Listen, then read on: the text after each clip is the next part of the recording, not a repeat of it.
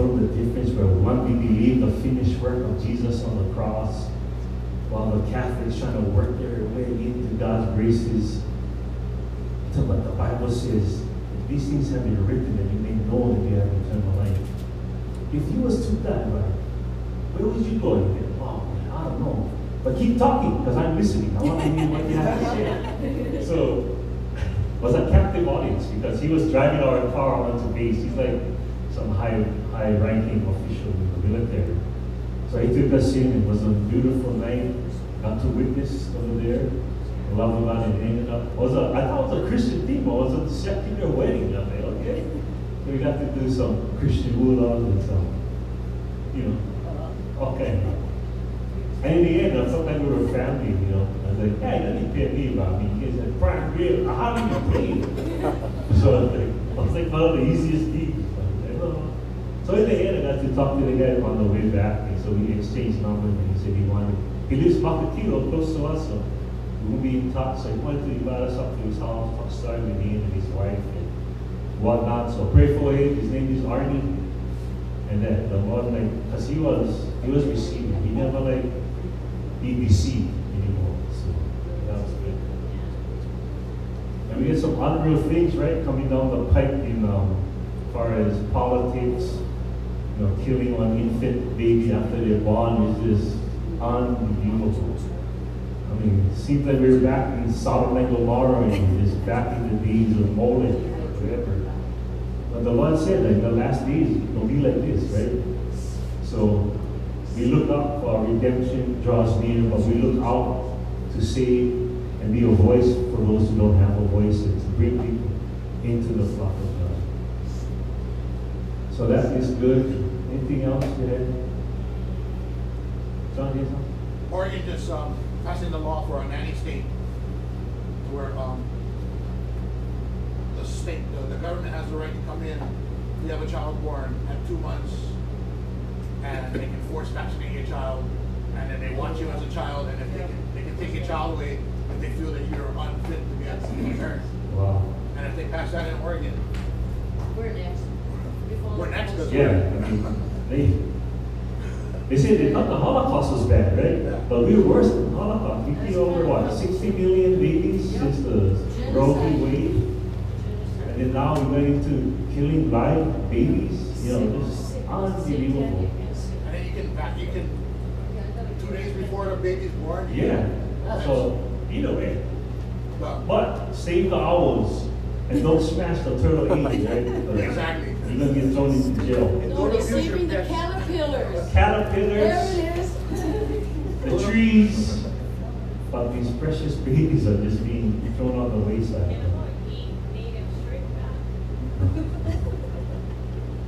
But when does life begin, right? Those two, the sperm and the egg, are alive there when they meet. So it's always alive. It's never dead. It's always alive. And it says, right, while you were in your mother's womb, I knit you and I knew you. Right? I had an intimate knowledge of you.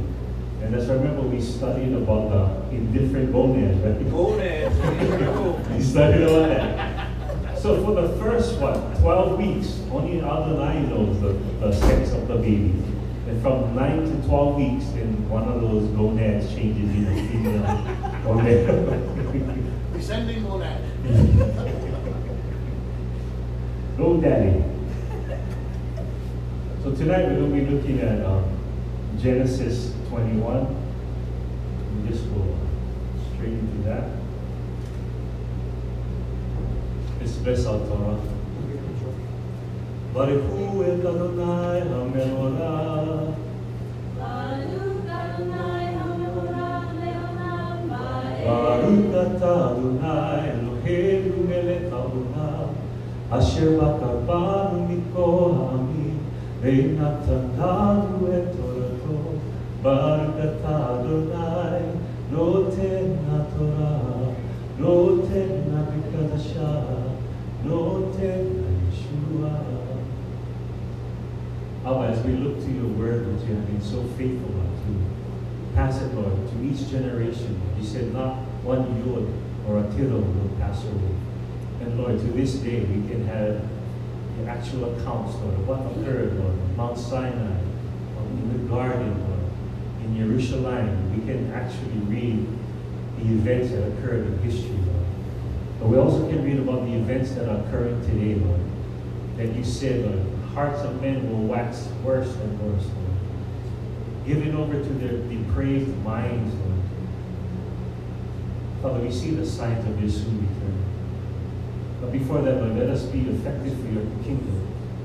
Teach us, Lord, that we might be strong, Lord, in the face of adversity, Lord. That we might have answers, Lord, for those seeking truths that only you can accommodate, Lord. So be with us, Lord, as we go through your word, because we love you and we need you in our lives. May your Spirit bring to mind anything that we are unaware of. Quicken our minds, Lord, that we may learn and we may ask for wisdom, Lord, from on high. Lord, we can gain knowledge, but wisdom is drawn only from you. So we ask for that for this evening. In Yeshua's name, amen. So tonight we're going to look at Genesis 21. Pretty good chapter. We're going to look at maybe, hopefully, 21 verses tonight. This is the first of the promised lineage that will be birthed. The first one, through Sarah. So Elohim fulfills his promise to Sarah and Abraham after 25 years. So what we're going to see tonight is the promises of Yehovah are not always immediate, but they are always sure. Yeah? So our hope is sure. So Yehovah speaks, he says and commands in these first two verses 3 times, emphasizing that he is intimately involved with every aspect of their life, both Abraham and Sarah. But he is also very intimate with us, all who believe in him. He watches us. He knows our every heartbeat, everything we say, everything we're going to say. He's intimately aware of us. But just like ours, he's showing that he will fulfill exactly what he says. So verse 1 says, Vayehovah pachad et Sarah. It says, then Yehovah took note of Sarah. Took note means pachad. He visited her and attended to Sarah's needs. This is another word, pachad, for an appointment. So he had an appointment with Sarah. He made sure that all was in place for her appointment with him, for the conception and birthing of this special child. He goes on to say, Ka'asher Amar, and he had said, Vaya'as Yehovah le Sarah ka'asher deber. And Yehovah did for Sarah as he had promised. So he has foreordained and prearranged all the dynamics for this particular occurrence. He is the only promise maker who is an actual promise keeper. He is able to carry out everything he says that he will do, and it will come to pass. Now, this particular promise was promised in Genesis 17 and 18. They laughed. Sarah and Abraham, they laughed and said, you guys are going to have a baby. But one thing you must remember through Scripture is that Elohim will always be faithful to his word. Verse 2. It says, Vatahal vateled Sarah le Abraham ben Rizkunah. It says, so Sarah conceived. This is what she's been wanting to do for the past, I cannot say 90 years, because she's 90 years old, so maybe from 80 years, or 70 years. Never happened. But Yehovah had prepared her womb for such a time as this. What was the precedence for this? Why did Yehovah just open the womb of her, of Sarah's womb? Just before this, in Genesis 20, he had shut the wombs of all the women in the house of Avimelech. Remember, Avimelech means my father, the king. So Avimelech took Sarah because both Sarah and Abraham lied to him. They said, that's my brother and that's my sister. So come to find out, when you read in the text, it shows that for 25 years now, they've been telling people that this is my brother and this is my sister, so that Abraham would not get killed, right? Remember they said they had their morality as far as adultery was concerned, they didn't want to commit adultery. But murder, they was okay with it. So they would murder the husband and take the wife and wouldn't be committing adultery. And they felt that they were righteous, and that's what Abimelech said. I'm righteous before you, Lord. You saw you're a prophet. That's the first time the word prophet was used in Genesis 20. It says, your prophet said, and that was your sister. And then his wife said that was his brother. But they're just liars. So just before this occurs, the Lord opens the wombs of the women of the house of Abimelech. So he prepared her circumstances. What else did he prepare? She was in his harem. She was in Abimelech's harem. And he was waiting to get to her, but the Lord said he prevented him from going into her, and thereby killing off everything in Gerar. So he stopped that. And he also made sure that Abraham was alive and able to copulate with her. Now this is he was 99 years old and she was 89 when they had this baby. So this guy, I don't know what he eating. Olives, so I don't know. But he's still viral and strong.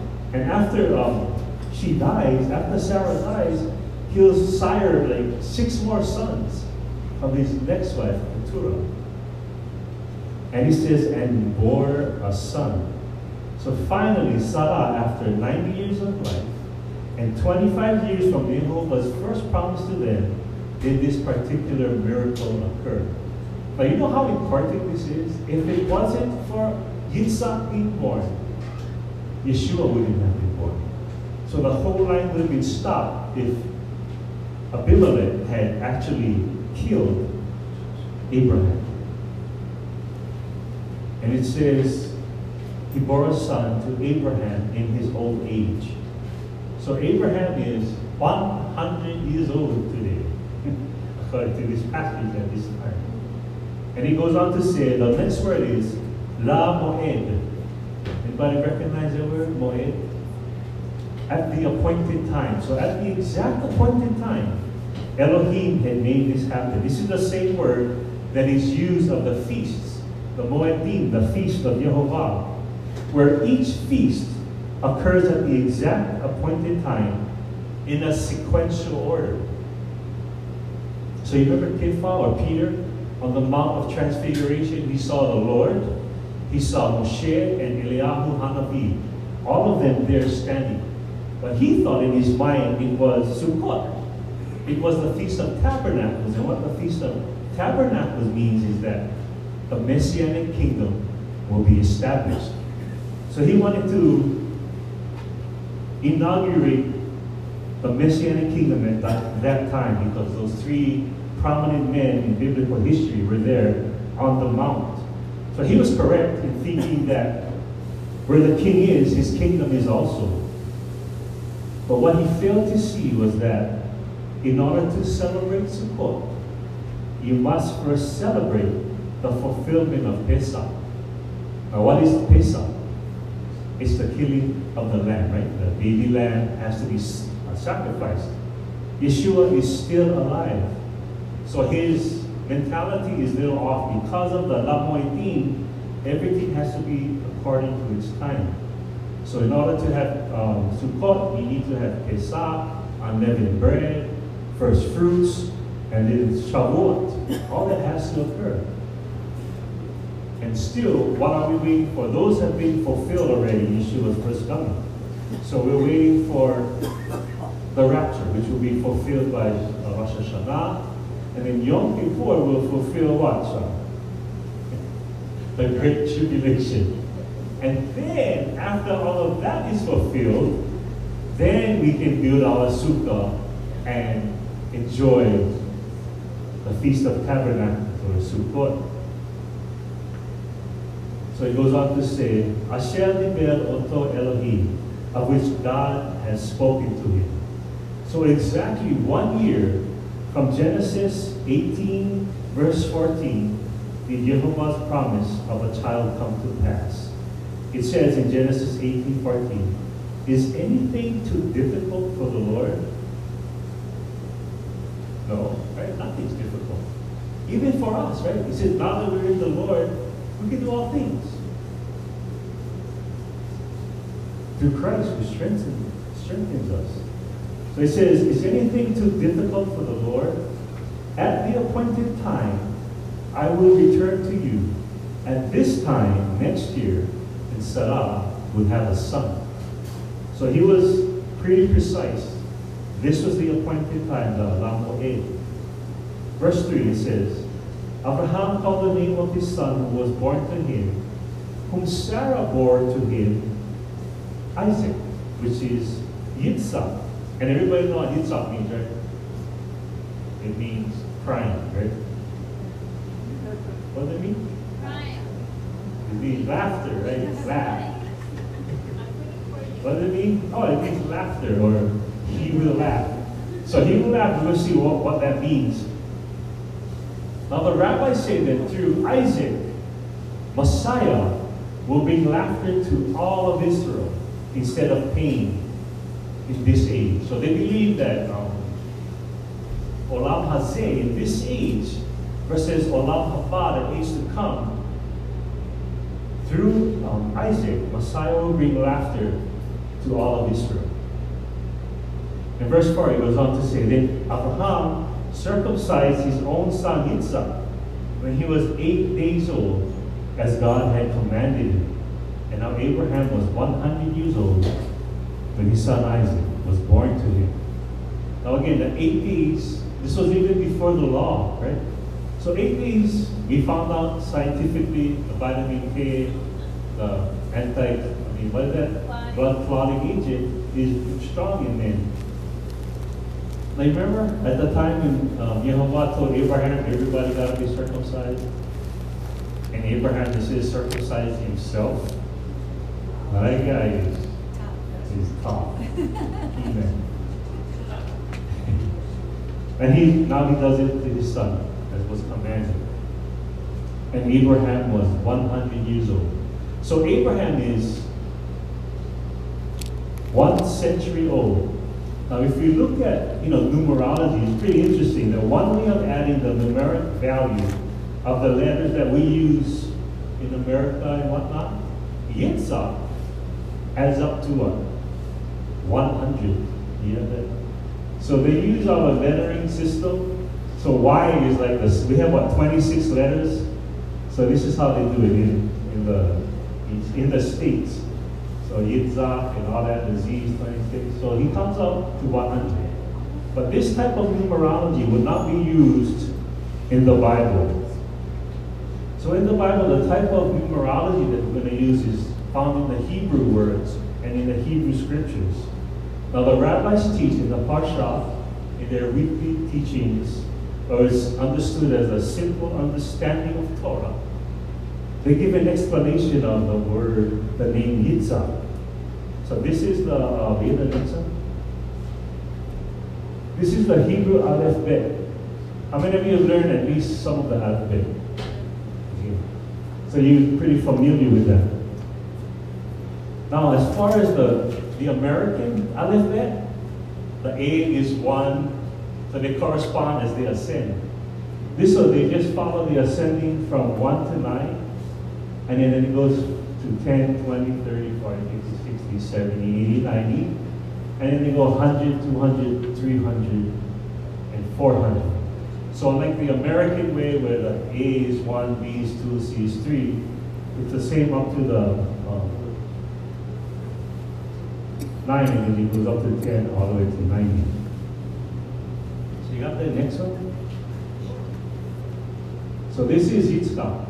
So this is the words that they're going to add up. These letters make up this word, Yitzhak. So they don't have vowel pointers. So if you read the straight Hebrew, they don't have no dots or anything. They just have to, without the dots, be able to phonetically sound out the word. But this is Yitzhak. So you see that smallest letter, that's the Yod in the pink side.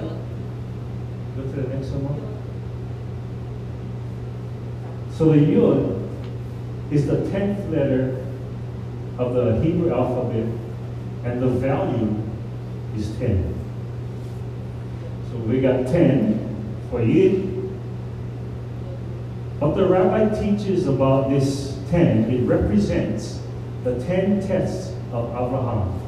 And it culminates in the next chapter in Genesis 22 with the test of the Ha'akedat Yitzhak, the Akedah, you know, when the binding of Isaac will be the final test of Abraham. So the number 10 represents, is what the rabbis teach, represents the 10 tests of Abraham.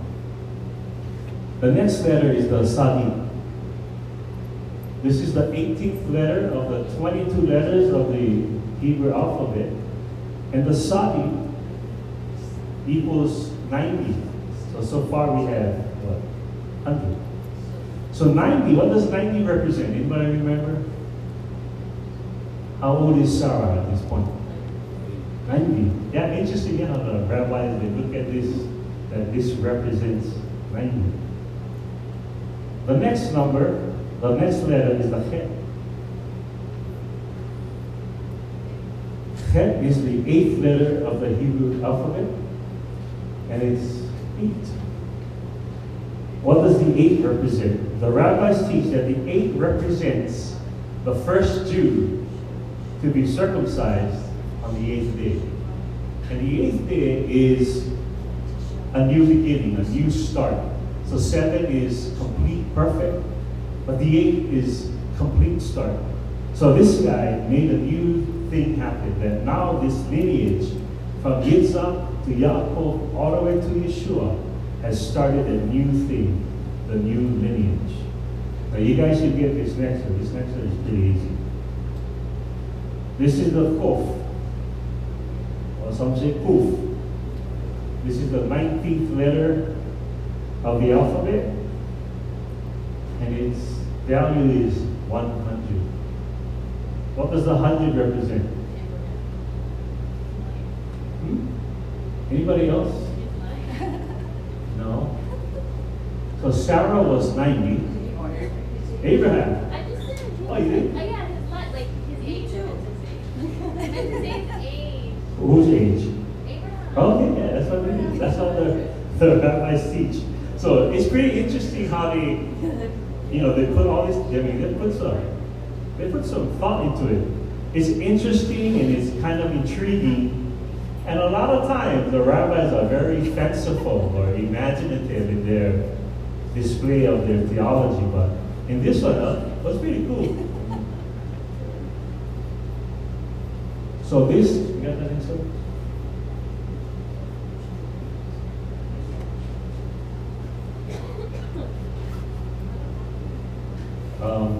I go back to the other one, number 2.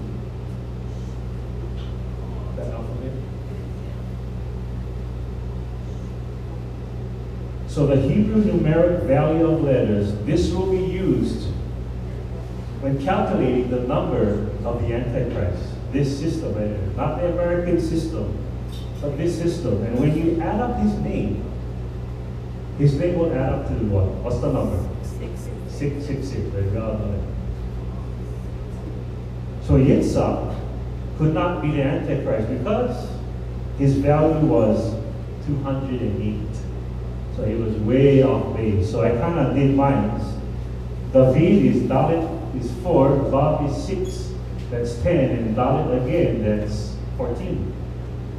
But then my last name, the Talit, is 400, the Mem is 40, and the Lamed is 30. So 470 plus 14 is 484. Guess what? I'm not the Antichrist. Some of you are thinking that. Some of you are thinking that. Yeah. I'm not the Antichrist. So they have this, it's called Gematria. It's really Kabbalistic, but sometimes they lend some interesting insights to the Word of God. So verse 6, it says, Sarah said, God has made laughter for me. Everyone who hears will laugh with me. That's nature. And she said, who would have had said to Abraham that Sarah would nurse children? Yet I have borne him a son. in his own age. So Sarah herself is both astonished and in awe of this unbelievable series of events. So she's captured by a king, let go, and God talks to her, she becomes a pie, and now she gives birth and is nursing a child. So what she is saying is that I guarantee you, anyone who hears about my husband and I at our age, 90 and 100, have children. It's a great blessing, and everybody will definitely laugh with us and not at us, because up to this point, Hagar, Ishmael, which is Ishmael, she was always mocking her, and she had this mean streak towards Sarah, because being barren in that culture was like the worse than leprosy, I think. Do you know how old she was? Who? Hagar? No, nobody knows. But you know, they picked her up while they were in Egypt.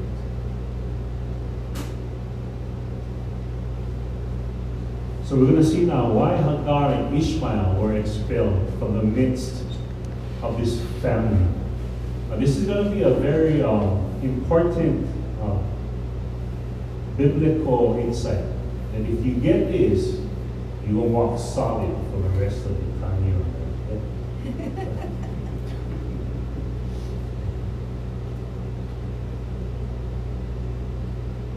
So verse 8, the child grew and was weaned, and Abraham made a great feast on the day that Isaac was weaned.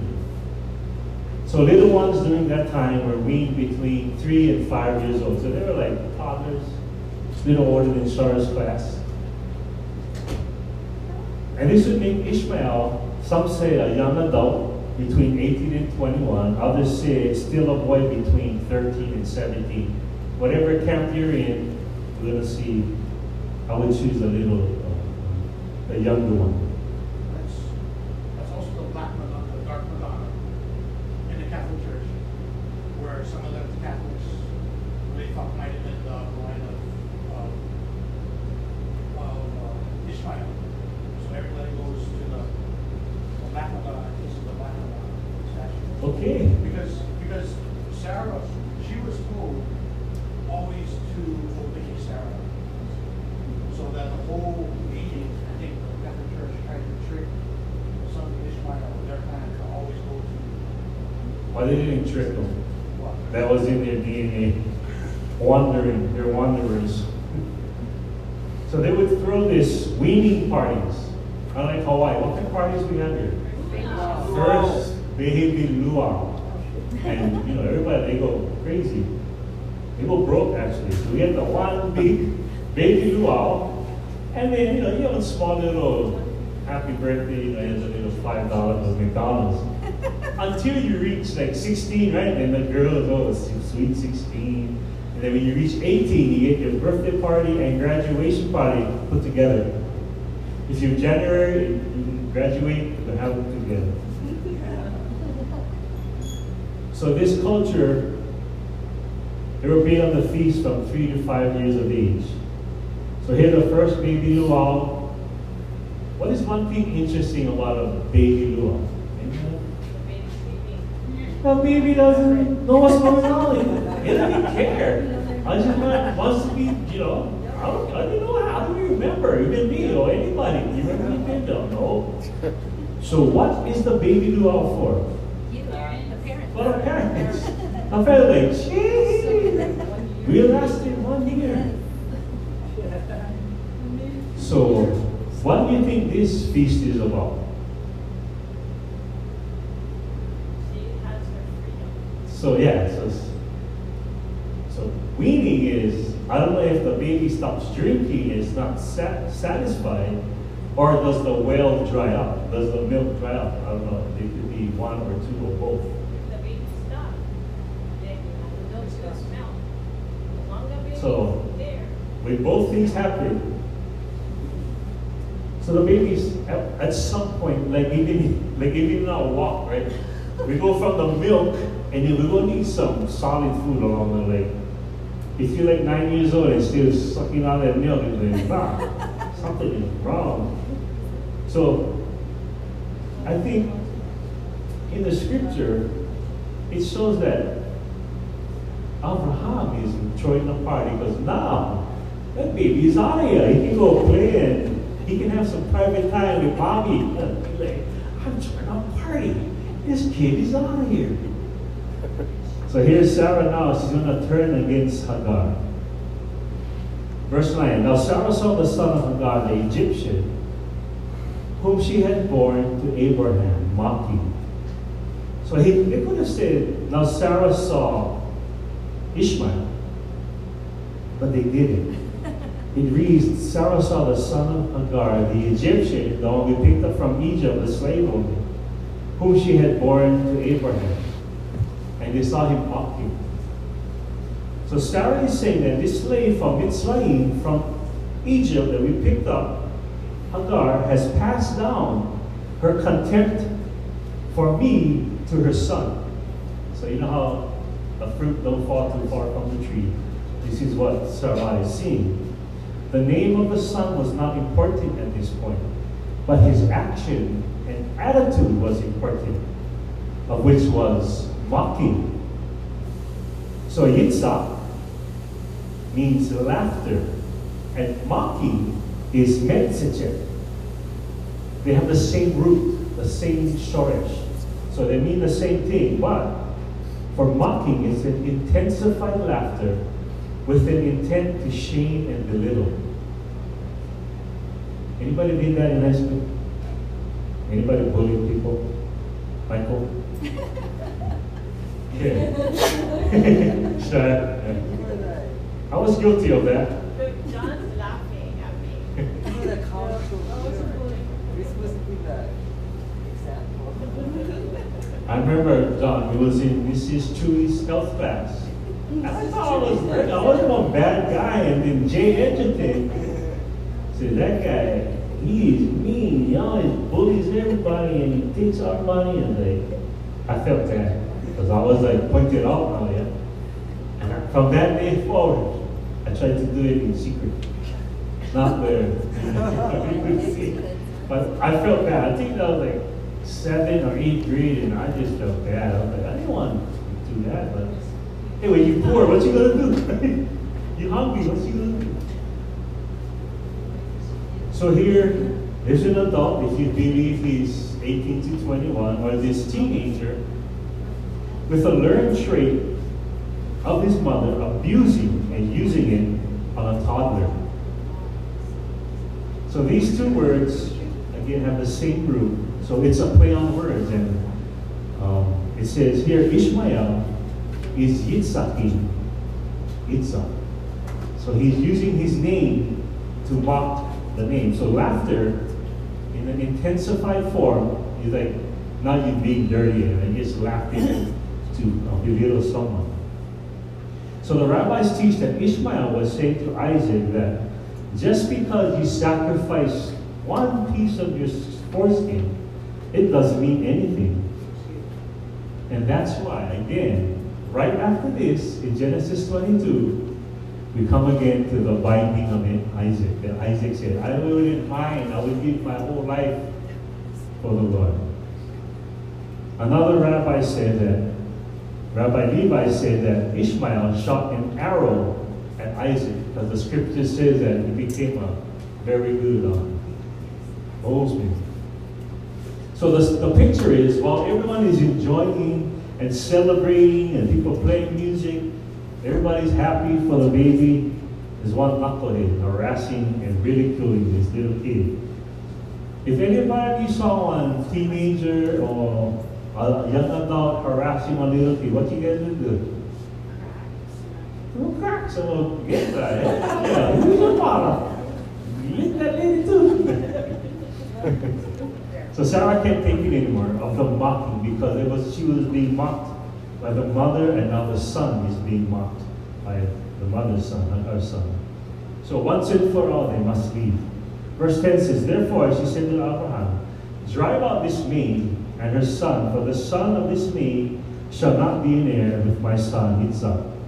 So Ishmael, according to the law of that day, could be an heir to the inheritance of Abraham. And then verse 11 says, the matter distressed Abraham greatly because of his son. Why would that? Why would he be distressed? This was his first son. The father of nations had one son, right? Not from his wife, but from his handmaid. So for more than 13 years, he had this son. And of course, like any parent, he would be hurt. Verse 12 says, but God said to Abraham, do not be distressed, because the lad and your maid, whatever Sarah tells you, listen to her. Oh, how's that? He got it right there. Boom. Listen to her, for through Isaac your descendants shall be named. What he's saying is do what your wife says. So even though we're the head, sometimes we have to be the tail, right? Rosh Vasof, right? Sometimes you're the head, sometimes you're the tail of the head. So one major biblical lesson is that sin will always separate itself from holiness. So when you're trying to get holy or trying to live closer with the Lord, you rise up as a cream. But once you're stuck in sin, you become residue and you're stuck in the mire. So we're going to look at the separation from holiness and the evil one. So Satan, who was he separated from? God. God and heaven, right? Because of his sin. What about Adam and Eve? The garden, right? They can't go into the garden, so sin separates, right? And God judges and separates. What about Cain and Abel? Yeah, one killed him and they're really separated. What about Noah? Yeah. The world and Noah separated because of sin. Now what about Lot and Abraham? What happened with Lot and Abraham? Why did they separate? Fighting. The herdsmen, both of their herdsmen were fighting because they never had enough land. Yeah? And Abraham being more faithful and strong, he said, pick whatever land you want. And you would take the good one. I didn't take the ugly one because I have faith in God. And that's what happened. That's the exact same thing Abimelech had told Abraham. And pick whatever land you like, go live. So what about Sodom? What did Sodom separate from? They separated from Lot, right? So Sodom was totally turned over. Who else was stuck in Sodom? Lot's 2 daughters and their 2 husbands. They were separated for life and they passed away. Who else was separated from Lot after they were running away? His wife. The wife. Pakai. Yeah, we call it Pakai, which is rock salt. So whatever you like on name first, call it Pakai. Even in the Bible, Yeshua, he talks about the wheats being separated from the tares. Anybody know anything else?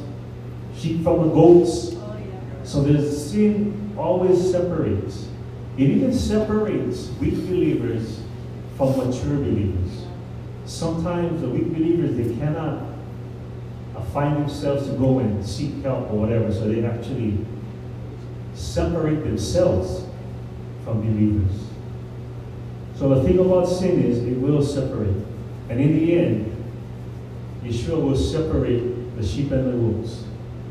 And he will take the sheep into his kingdom and the goats will be left in eternal damnation in the lake of fire. So sin always separates. Verse 13. And of the son of the maid I will make a nation also, because he is your descendant. And what became of his lineage was the Arabs, right? And this Ishmael, he said he would be against everybody, and everybody against him. Verse 14 says, so Abraham rose early in the morning, listening to the Lord and his wife, and took bread and a skin of water and gave them to Hagar, putting them on her shoulder, and gave her the boy and sent her away. And she departed and wandered about in the wilderness of Beersheba. Beersheba is sort of a wilderness. It's right on the edge of the Negev desert to the west. So So Abraham gives Hagar these provisions. Now these provisions would be enough for anybody to get to the next town or the next desert or the next civilization, yeah, the next people. But the problem was, what happened? She got lost on the way. She wandered about. Remember the wilderness wandering where they wandered for 40 years? And if you look at the track, it's like going in a circle. You know, when they got taken out of Egypt, they were wandering in a circle, almost in the same area.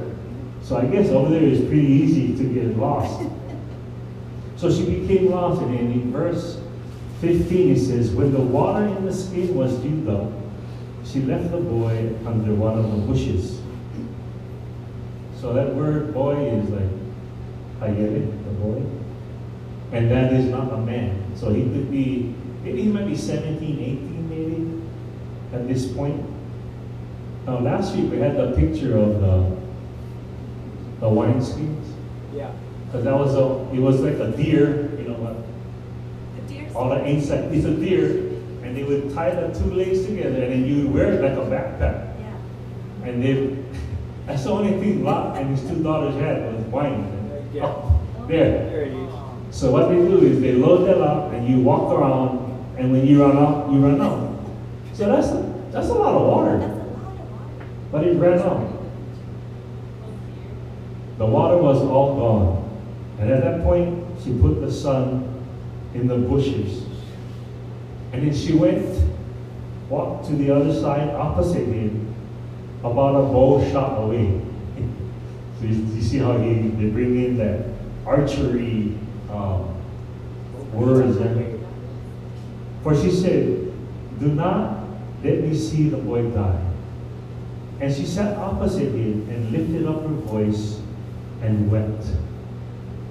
So God hears us, but at one point we have to want to hear what the Lord has to say. Because she's wondering, she could say, I don't know where I'm going. It's kind of like, you know, you watch TV, the man is always like, I lost. But he don't like get directions, right? This guy's like, me up there. No, I know where I'm going. I got this. Same thing. So men and women have that problem. We get lost. And it says, God heard the lad crying, and the angel of God called to Hagar from heaven. And that is none other than our pre-incarnate Yeshua. And he said, what is the matter with you, Hagar? Do not fear, for God has heard the voice of the lad where he is.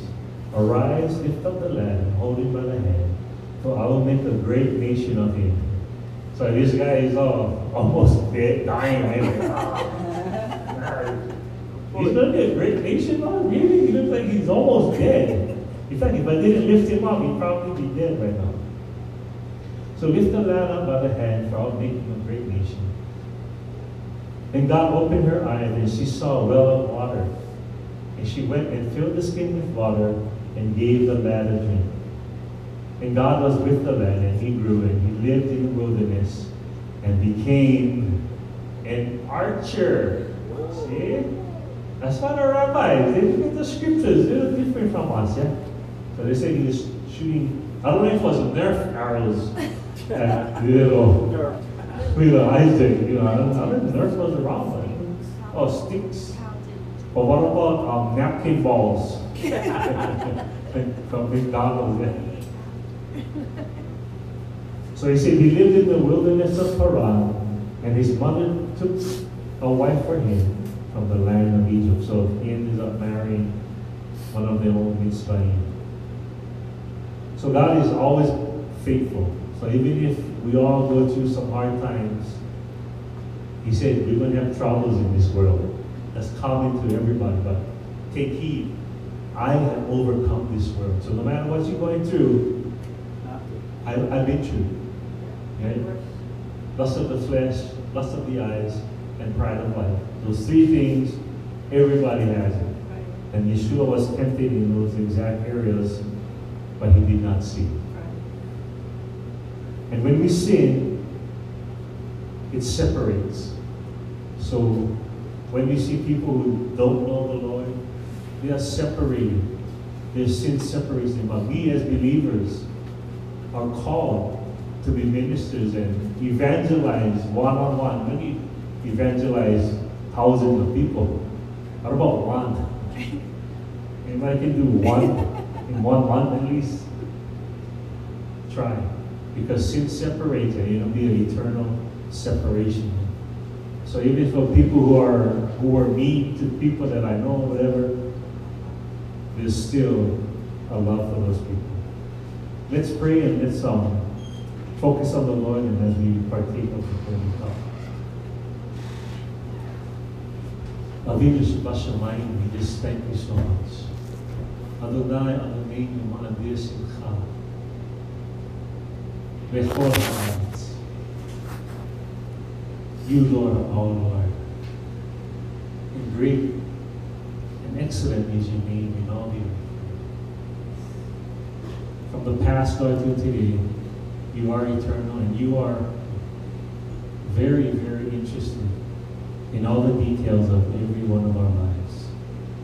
So, Lord, let us live a life that is open to you and that is mindful to you, Lord, about you, about you being about us and in us. Let us not lose sight of that. Let us not blow our witness, Lord, for lifting up of our pride and lifting up of our flesh, Lord, which is not becoming of you, Lord. Let us be great representatives of you. Ambassadors, Lord, you call us. You call us priests, Lord. So we ask that we might live up accordingly to your calling in Yeshua. In his name and in his power we pray. And we all say, Amen. Those needs. Well, let's go to the Lord in prayer. Heavenly Father, we thank you this evening that we can, Lord, approach you. Seek your wisdom and your hand of blessing and your hand of healing. Lord, we lift up our nephew to Allah to you. Lord, it's a pretty hard fall he took, Lord, to his head, a lot of road rash. We ask that you watch over him, Lord, comfort him and take care of him. Comfort the family, Lord, my sister-in-law and her husband and the rest of the Lohan, and are feeling kind of anxious right now. Give them your peace, Lord, that passes all understanding. We pray for Leah and Kaili, Lord, with vertigo. It's interesting how vertigo is sort of rampant today. I don't know what it is, Lord. We ask for your healing touch in their lives. And we pray for Kevin and we pray for the funeral tomorrow, that all there might hear your message of salvation, of a substitutionary death for their sins. Prepare them, Lord. But we need you in our lives, and we need your continued direction daily, Lord. Show us and give us the faith, Lord, that we need to grow in the knowledge and the grace of you. Thank you, Lord, for hearing our prayers in Yeshua's name. And we all say, Amen. Wow, look at that. We pray and the Allah shows up. Hallelujah. Where's he going? Where's he going? No, but you know, wasn't that There's certain things that Yeah, he made them Allah. you can see from a lot of work. It's supposed to be class. It's on the record. These are to help you. okay. Not for you. Always, always. I know there's a lot of things going on in the headline news today. I mean, Donald Trump is just pushing through, doing whatever it takes to keep this country safe and sound. And in fact, even the world, right? Talking with North Korea and such. So we pray for that brother every day. I mean, it's like the heaviest burden I ever seen placed upon one man. I think he's the last Trump. When he's done, we're out of here. So hopefully we can, yeah. So hopefully the next 4 years we can handle that. So let us bless our Torah tonight.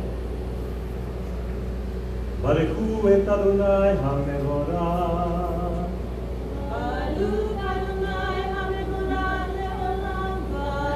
Baruch atah Adonai, Eloheinu melech haolam, asher bakam banu mikol ha'amim, ve'natan lanu et torato. Baruch atah Adonai, noten haTorah, noten ha'v'kadashah, noten ha'yeshua. Abba, we thank you for blessing your Torah, Lord, and making it available today, and making it relevant, Lord, for the things of the past that are relevant to the things of today. You said that things would look like the days of Sodom and Gomorrah. We are there in those days where people are sacrificing their children at the altar of Molech. And we see how evil is good and good is evil, Lord. Everything you said would come to pass is here. So as your redemption draws near, Lord, we continue to look up to you for strength, but we look outward to those who are seeking refuge. So we ask, Lord, that you show us the way, show us who to speak to, give us the words of salvation to those who do not know you. We love you, Lord. In Yeshua's name we pray, and we all say, Amen.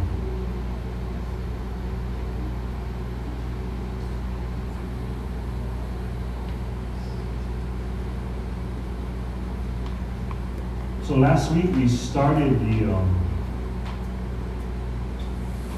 Akedah,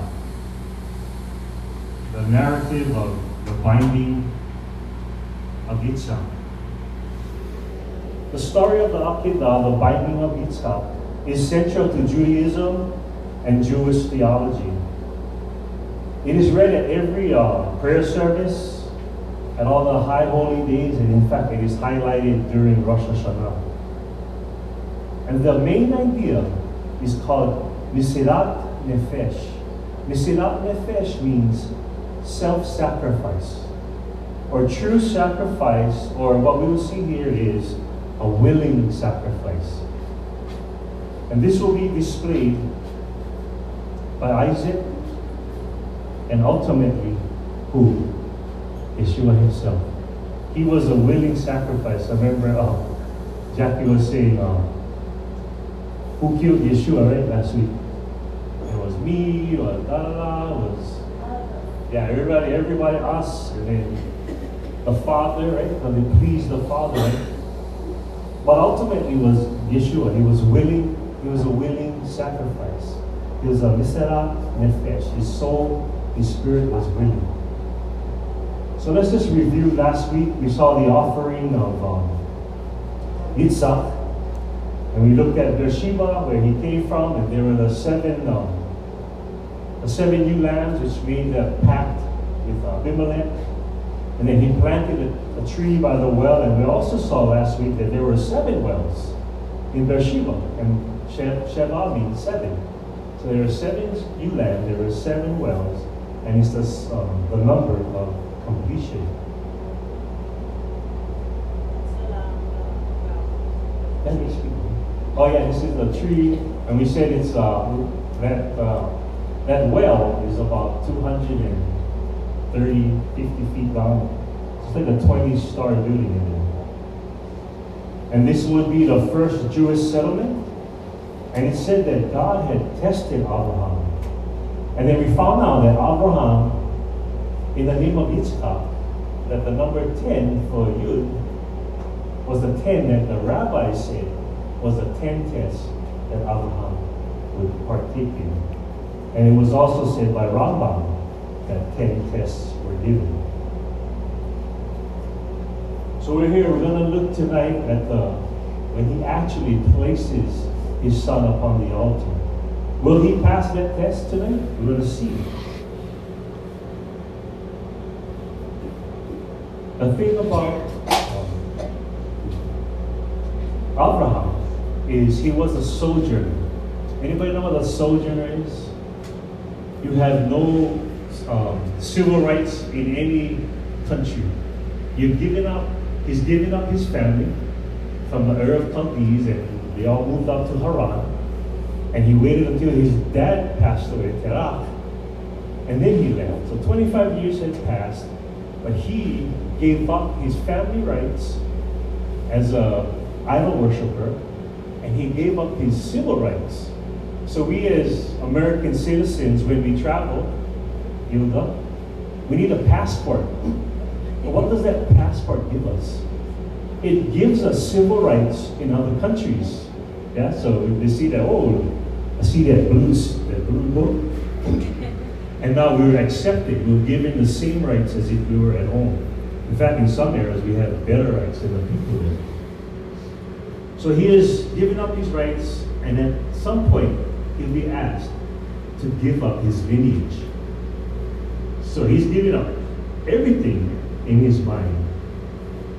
So he was given that, give to me your son. Take your son, your only son, whom you love, Isaac. So every time, with every phrase the Lord was telling him what to do, his heart was being penetrated by a big, I would say a spike, like what Yeshua had. And then he told him to go to the land of Moriah, and there you shall give the le'olah, which is an offering, a sacrificial offering. And in his mind, he's wondering, wow, I love to worship you, Lord, but are you really going to ask me to worship you in this manner? It's a pretty horrible scene, but this scene, this particular mountain, will be the exact same spot where God will make a scene of himself, a spectacle of himself, and whoever looks upon him shall receive salvation. And what we talked about is, Abraham at this point must carry out this sacrifice deliberately, in a composed state of mind, worshipfully. And this reminded us of the attitude that Yeshua had during his trial and crucifixion. And then they traveled for 2 days. On the third day, they were about 4 to 8 miles away, probably just between Bethlehem and Jerusalem is about 2 miles, so somewhere just before Bethlehem. He looks up and he sees Moriah.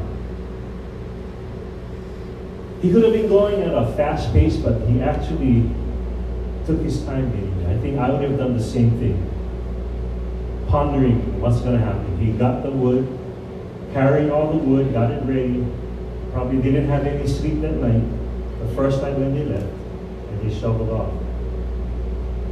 When they reached to the base of Mount Moriah, or somewhere close, he tells the men, these 2 men, who are servants of his, to stay here with the donkey, and I and the lad will go over there and we will worship, and together we will return.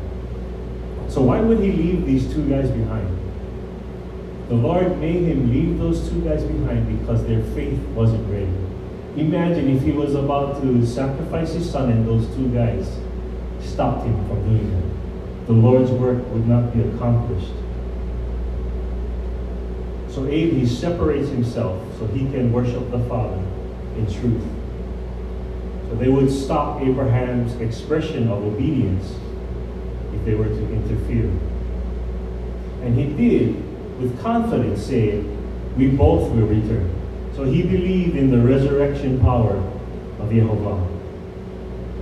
Because of his covenantal promise and guaranteed to Abraham that he would have a seed son.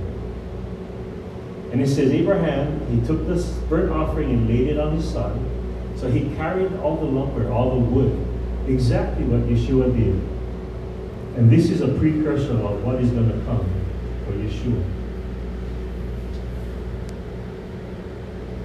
Isaac realized something when they left home. He told his father, Lord, Father, I see the fire, I see the wood, but where is this burnt offering? Where is it? We've passed all these cities, Rehoboth, Sitna, Hebron, Salem, and now we're here at Moriah, and you still have no sacrifice. And Abraham said in 22 verse 8, God will provide himself the lamb for burnt offering, my son. So both of them went together to the place to build the altar. This passage is a strong passage to say that God himself provided that ram in the thicket, but God himself would provide that ultimate sacrifice on this exact spot that we're upon right now. And then it goes on to say they came to the place that God had told them. They built the altar together. They raised the wood, they bound, and he bound up his son Isaac. Now Isaac was younger than he was and stronger than he was. So is this a display of Mesirat Nefesh? A willing sacrifice or a true sacrifice? This is an exhibition of a true sacrifice. And Abraham stretched out his hand and took the knife to slay his son. So now we come to verse 11. This is where we left off last week. What happened was God was going to put Abraham to this final test. Not because he wasn't sure what Abraham would do. God is omniscient, right? God is all-knowing. He will test Abraham because the process that Abraham has been going through will be incomplete unless Abraham takes his test. How many of you remember taking tests in school? From elementary to intermediate, high school, college, even just in life. We learn and we're tested to see if we understand the material that we study. And the test isn't a downer on you or anybody, it's just on your ability to retain information. And with that information, how are you going to act? Right? You can act any way you want. And then we advance to each successive levels from elementary. Remember, you should always have every week a spelling test, 10 words every week. Throughout elementary, every week, spelling test. And I love the spelling test. Because then I'll learn how to spell. And I'll learn how to read the words, not how they're said, but how they're spelled. And one of the words that always brought to mind was Wednesday. Right? So in my head, I always think Wednesday. And that's how I remembered how to spell Wednesday. Right? So we advance in each successive level. Just as our spiritual walk, right? How do we start off? We start off as babes in Christ.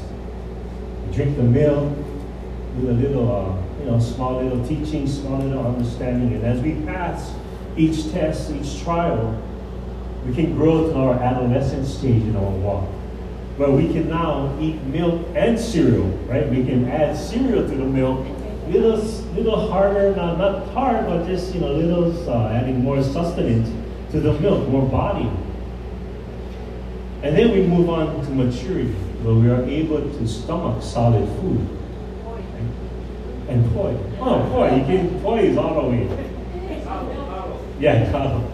Oh yeah, you can go kalo, you gotta eat smash them up.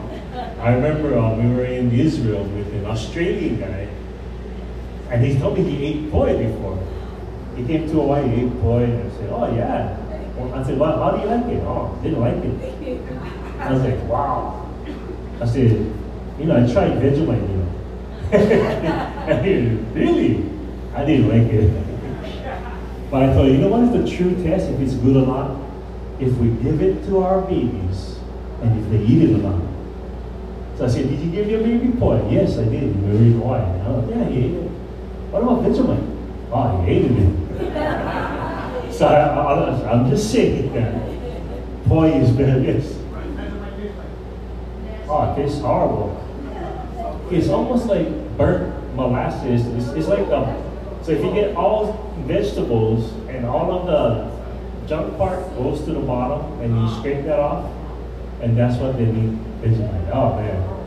The only time I heard of Vegemite was that song. Oh yeah, Vegemite in English, yeah. The Land Down Under or whatever, something like that. So we move through those stages of maturity, whether in life or even in our spiritual life. But what it is God shapes those who chose Him. So the chosen, God shapes. Now if we look it up, Dictionary defines shaping as setting oneself to perform a particular task. So this shape, I can only do certain tasks. If you let me run the 100-yard sprint, and you know what I mean, 10 seconds, I wasn't made for that particular task. I'm made for other tasks. What was Abraham chosen for? He was chosen by God to perform a special task. What was that? Fathering a great nation through which the Savior of the world will be born. But first, God had to mold his servant into the right shape. How many of you heard of Hell Week? Yeah. You know Hell Week? Navy SEALs. Navy SEALs. So they go through basic training, like baby steps, and then they become this. And now they can go on to like graduate level training. It's just 2 weeks, and they call it Hell Week because it's a brutally difficult task and test that each of these candidates must complete during that 2-week period. Now, each of the candidates, they sleep at most 4 hours. Some say during the whole 2 weeks, but I'm thinking like 4 hours a night, right? But I remember I see sometimes the training goes on through the night, through the next day. They must run more than 200 miles, physical training more than 20 hours a day. And if you fail that test, you will be disqualified. How many candidates go to be a Navy SEAL and how many graduate? Like only 3 of them? I think a very small percentage, because they go in 100%, maybe like 5%. My neighbor's boyfriend said he's going to be a Navy SEAL. Wow. Because, Not cool, bro. no, but he knew what it takes to be a Oh, SEAL, bro. man. It's very... It's brutal. rigorous. You gotta have that mindset. Yes, yes. Warrior. Exactly. So if you cannot, do everything, then you're disqualified. You figure you just put on the emblem, Yeah. You're a SEAL. No, Borrow. It's a harsh physical test, man. And they were chosen for this task of fighting the enemy under extremely life-threatening combat situations. No matter whether they're in sea, air, land. I mean, I know I watch Hell Week sometimes, and my brother-in-law is an African American. He just cannot swim. He'll never try to swim. He'll just stay in the shallow. But in these instances here, they run out into high surf, and as a team, we all face stuff, and it's hard.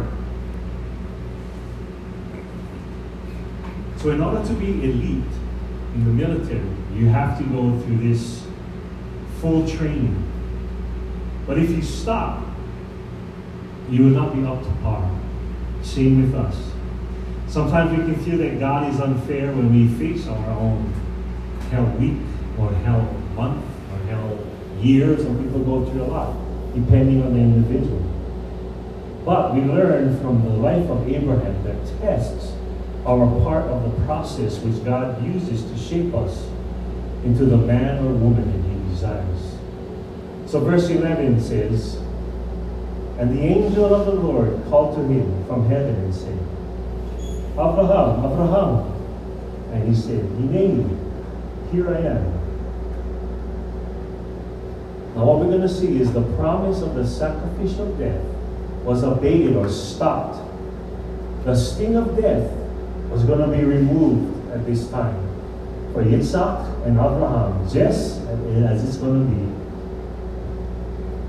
for all who trust in Yeshua. So the taste of death is not in our DNA. Because to be absent from the body is to be present with the Lord. So maybe the physicality will be lost, but our mentality, our mental state will always be with the Lord. Verse 12 says, do not stretch out your hand against the lad, and do nothing to him, for now I know that you fear God, since you have not withheld your son, your only son, from me. What is the Lord saying? I see how your faith in me has solidified your walk and trust in me. So from the time he left Haran, he was lying up until he came all the way down to Sodom. He beat out the 5 kings. He ended up rescues Lot, and he becomes a high-ranking official in public life wherever he is. His status rose to actually, we'll see, prince in the further chapters in Genesis. And this is the work of God. Now, Abraham had limited instructions from God. He had like 2 definite instructions. Leave your house and your family and kill your son. Those 2 directives were straightforward. So God comes on the scene, gives him a lot of revelation, and then he tapers off his revelation as the son, the new generations come in. So with Yitzhak, he has Sam, and then Yaakov, and then with Joseph, he has no revelation, just dreams. Never speak face to face with Yosef.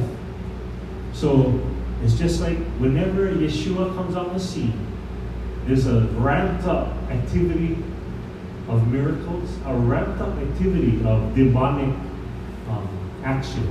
If you look in the Bible, Yeshua's first coming, heavy demonic activity, because they're trying to thwart God's plan of bringing the Messiah forth.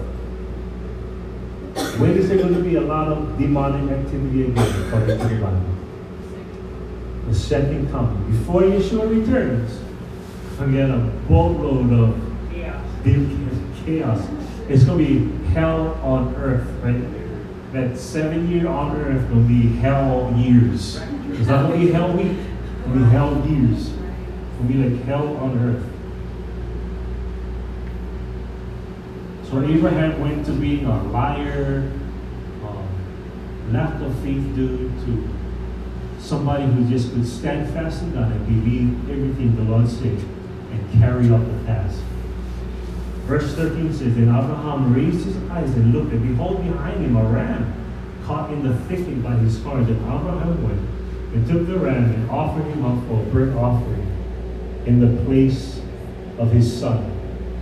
So the Lord provided the ram here, the sacrifice, and he will provide the ram himself again in the years to come.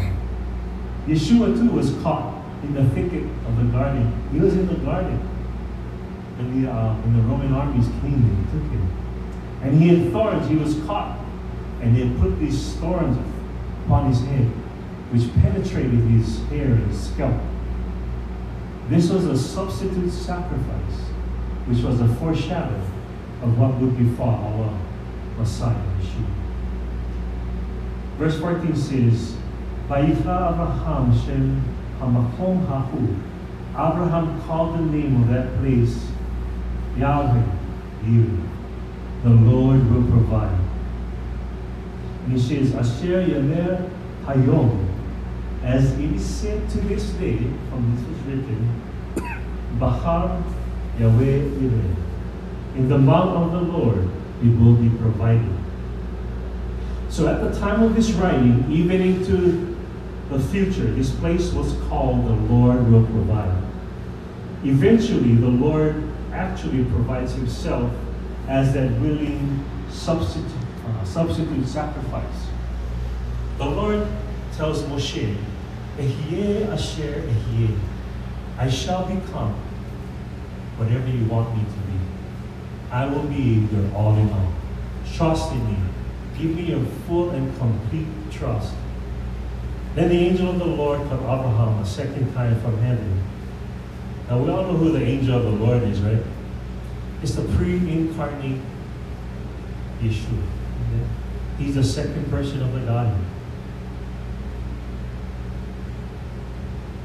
And what he's going to do now is start to reaffirm those covenantal promises that were made to Abraham.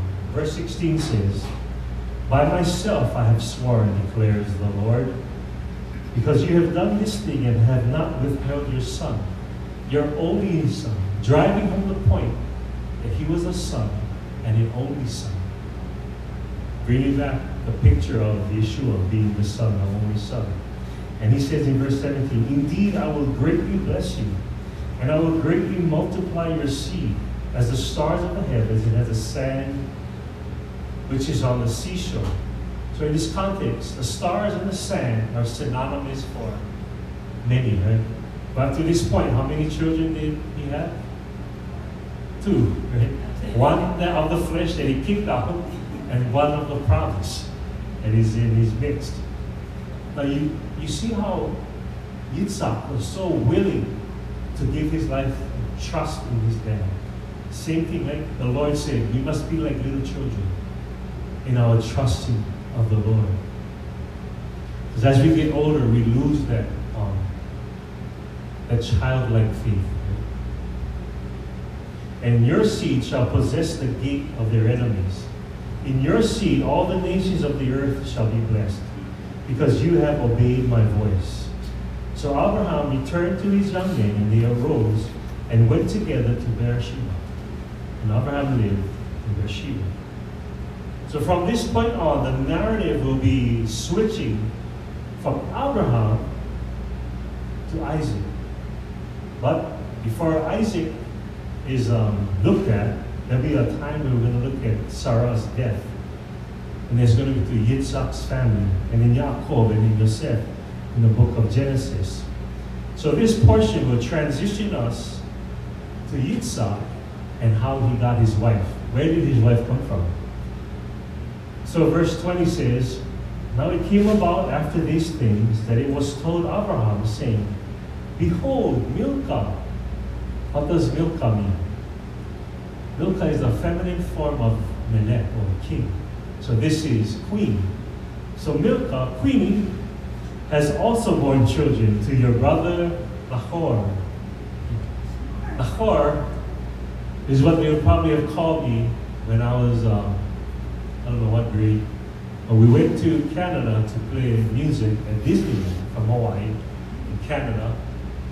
And then during the House elections, or we had the last day party, everybody could talk how fun they had. And at least 3 people said, man, that day he gets strong, right? So the teacher said that as we were flying over California, it wasn't the San Andreas fault. It was David. So, and the thing they said was like major turbulence. And I slept through the whole thing, and everybody, and I went. So sometimes the whore is good, right? But don't name your children that, okay? And then verse 21 gives us the firstborn, his Utz. His firstborn means consultation.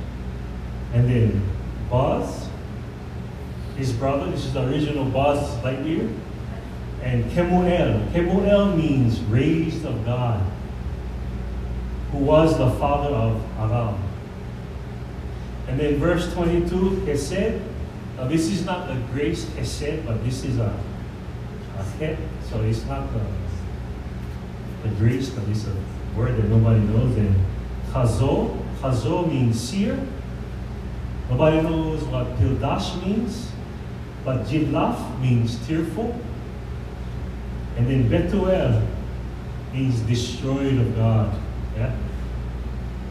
Destroyed of God. So Betuel became the father of Rebekah, or Rivkah, which is beauty. And it says, these 8 Milcah bore to Nahor, Abraham's brother. And verse 24 says, his concubine is Pilegesh. So Pilegesh is sort of like a married person. It's not a prostitute, but in the hierarchy of the family life, there's the wife, and then there's the concubine. There's the main squeeze, and then there's these other women to keep the house growing. And then her name was, this is no rumor now. Her name was Ruma, which means raised. And she also bore Teba or Tevach, which means massacre. I was like, geez, these people. And then Nacham means burning flames. And then the other one was Tahash or Takash. And then the last one is Ma'aka. Ma'aka means depression. So I guess after the massacre of burning flames, she was in a depressed mode. And the Lord can actually fix all of that, put all that together. So Abraham's model of building faith through testings of Jehovah. What happened? Abraham was saved when he believed in the Ur of Chaldees. That's the place where he got saved. But Adonai didn't want him to stay there. Just like us, when we get saved, he doesn't want us to be in the same place where we get saved. We have to move on in our journey.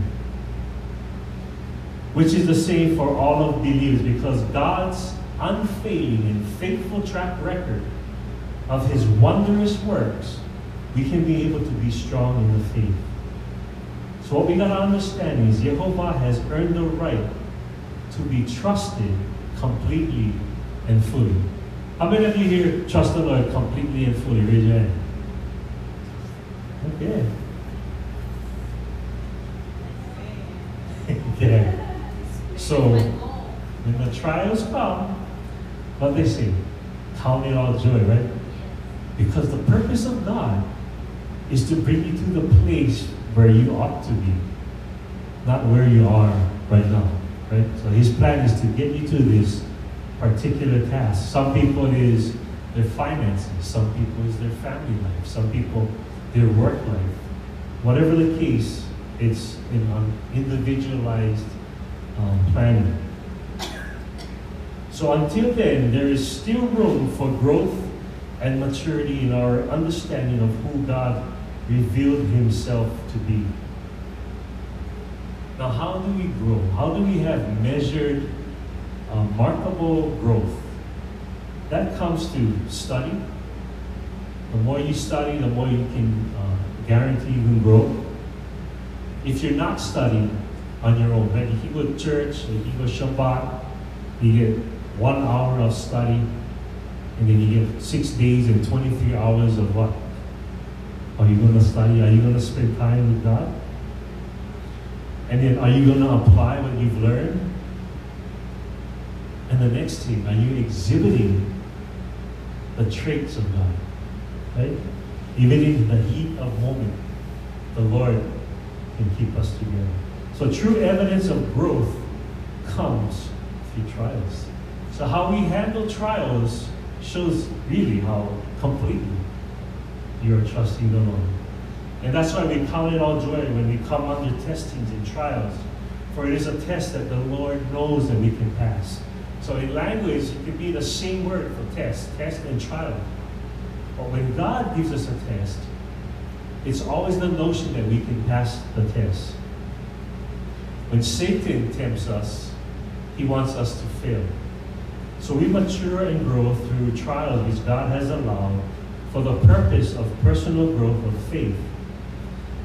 So another thing, when we're going through these trials, he promises us, not me, not anybody else, that he will never give us more than we can handle. Do we believe that? Do we act like that when the trials come? Yeah, most times not. I mean, some people, they get guests over for like 6 days and they're about to blow up and go crazy. You know what I mean? But he does. So God gives us his word that we can study, and he shows in our life his faithfulness in the lives of other believers. Do you think God has a memory? I don't think God has a memory. You know why? Because he knows everything and he's outside of time, so he doesn't need to be reminded of things. So he writes scriptures so that we are reminded of his strength, of his power. Just imagine how God needed memory. Oh, how did I make the heart work again? He doesn't need that. He knows how the single cell amoeba is formed. He knows everything in quantum physics. He doesn't have to be retaught or remembered because he's omniscient, all-knowing, all the time. But what he can do is forget. He wills himself to not remember our sins. But somehow, some way, we remember our sins and we bring it up and we let our past sins buffet us and actually sometimes take control of us. But let's be like the trait of the Lord. He throws it away and never remembers it. Or he forgets what it is, right? He puts it on a forget table. So if you're in kindergarten, would you take a quantum physics test? You wouldn't. They wouldn't give you, what is the square root of 4 billion miles? It's according to where we are at individually. So what this says is when God doesn't give us money we can handle, what does that mean of God? What kind of character does it show of God? This is evidence that God is deeply aware. Now, not just surface. He knows every single thing you do. How is that? That's unimaginable. So most time, we don't actually give God his proper due that he knows everything that you do. And everything that you think. All the pastors always say, wow, what if we put the screen, what you're thinking about right now above your head? What's going on in there? He knows, right? So we cannot fool God. We can fool other believers, but we cannot fool God. So that is evidence that God is deeply aware of each of our spiritual lives, and the testings are for our benefit. Now, does God benefit from our suffering? Our testing? I would say yes. Just like how parents benefit. So we see our kids, we take them to practice, whatever, football, basketball. We see them suffering, and then they hit, they get sprained ankle, and then they end up winning. Same thing like the Lord. As he pours into his children's lives, and then we achieve victories in the trials, we share in them, and the Lord is blessed by how we live. So the things that the Lord does, this is one quote that, or one idea that we all gotta meditate on, I feel. It is what God has done in the past is a model and promise of what he can and will do in the future. So if you remember when Hagar and Ishmael was kicked out, he was the son of the flesh, and he had to get up. And that was God's will. Did God just let him go? What happened was, he was dying of thirst in the desert. And what happened in the desert?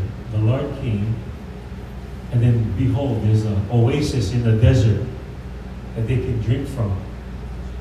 So that is a pattern of what is to happen in the future. So the children of Israel, when they came out of Egypt and went into the wilderness wanderings, by knowing what happened then, could strengthen their faith in the God of Israel.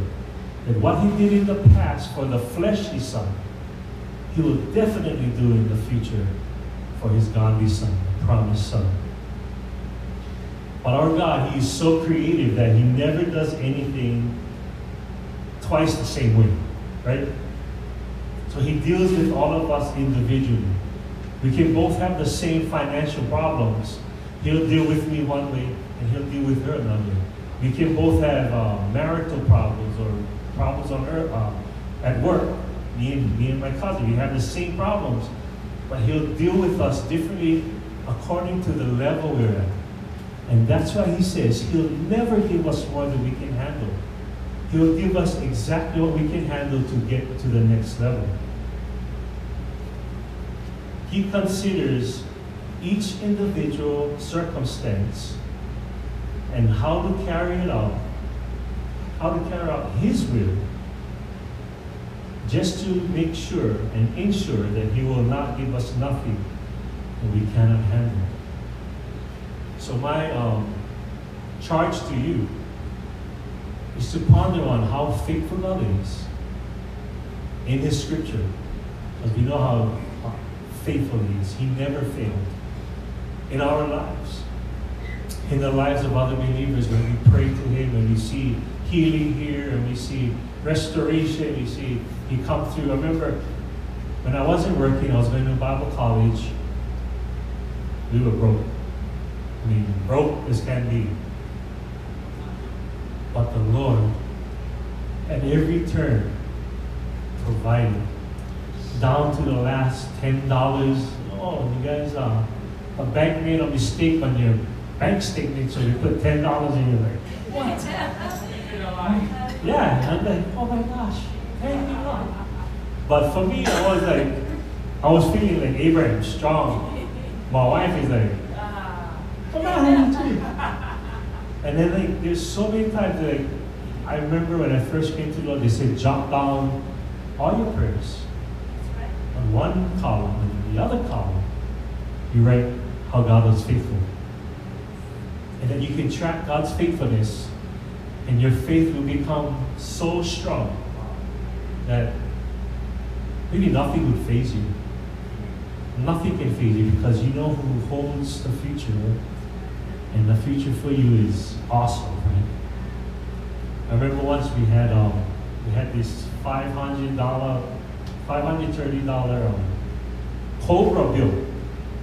So it's for Cobra. I wasn't working, right? I was going to school, but I was on unemployment. I still could get unemployment. So, my unemployment ran out. So I couldn't make this $530 bill, which my handicapped son needed so I could get medication, or he could die. You know, that's how hairy the whole thing was. I was almost like sacrificing my son if I didn't go to school or sacrifice my son. That's what it kind of felt like. Then one strange thing happened. One of my good sisters died on Kauai. The pastor said, oh, she wanted you to play. He said, oh, can you teach too? I wasn't a pastor or anything. I was like, oh, okay. I know one pastor that taught on this guy from Alaska. He said that's why he left the Lord. He was at the church as a fluke that day. And when he came in, he heard the message, he said, thank you. And he came back to the Lord that day. That was the one passage in Revelations that he had issues with. So we come back to Honolulu. He was a refrigeration specialist. So he said, hey brother, let's get together. What do you like to do? I was like, oh, I get kids, so he said, oh, what about we go Chuck E. Cheese? So we go to Chuck E. Cheese. He buys pizza for all the kids, and we see the taco style. And he told me the story. And he said, oh, the Lord told me to give you this. I didn't think nothing of it. I gave it to my wife, and okay, brother. I never see him since. I don't know anything. Go home and see. Was like 500 and was a little bit more than we needed. It was like 550 maybe. And he said, the Lord told me to give you this. Bro, it was just incredible. But if we remember all those things, how the Lord has come true. But I know you did this last month, but I don't think you're good for next month. I don't think you can guarantee me you're going to take care of you next month.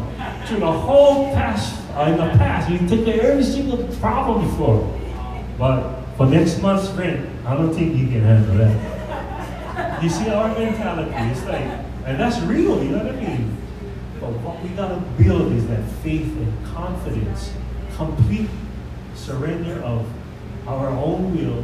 Because when our will is out of the way, oh, the Lord can operate so easily. And then you will find that it's easy to walk with Him. It's not a struggle. It's like He walked with Enoch in the cool of the day, you know, in the Lord and Enoch hanging out. I don't think Enoch was naked at the time, because I know they had put on clothes. He made clothes right for Adam and Eve. But he'd be walking around, and that's what it is, man. You walking with the Lord, the peace that passes all understanding, side by side, And that's where the faith is built. Exactly. I like that picture of the sand. Oh, the one that, the single footprints. footprint. Footprints, yeah. Yes. Exactly. If you carry us, and then, oh, where are you? Oh, I was carrying you at that time. Yeah. So he might have been carrying Enoch too in the garden. I don't know. But that's what he does. When we cannot handle, we place our burdens on him, right? And that's what I like you guys understand. The more you can trust the Lord, the more you trust the Lord. Yeah? Let's pray. Heavenly Father, we see the victories, Lord, that you have given to Abraham, Lord, because he was obedient. And we pray that we too, Lord, may find that complete trust in you, Lord. Unwavering, Lord. Come one day, Lord, we can still walk with you. We count everything joy. Not because pain and trials are joyful, no, because the work and the purpose that you have in the trials, Lord, will teach us and show us even more greatness, your greatness, Lord. Lord, I just pray, Lord, for everyone here that they might every day, Lord, meditate on your faithfulness and at the degree that they trust in you. That is my prayer, Lord. Use these people here for your glory. Show your amazing work and your hand of blessing in their lives. We love you and we praise you in Yeshua's name. And we all say, Amen. So we're going to pass on the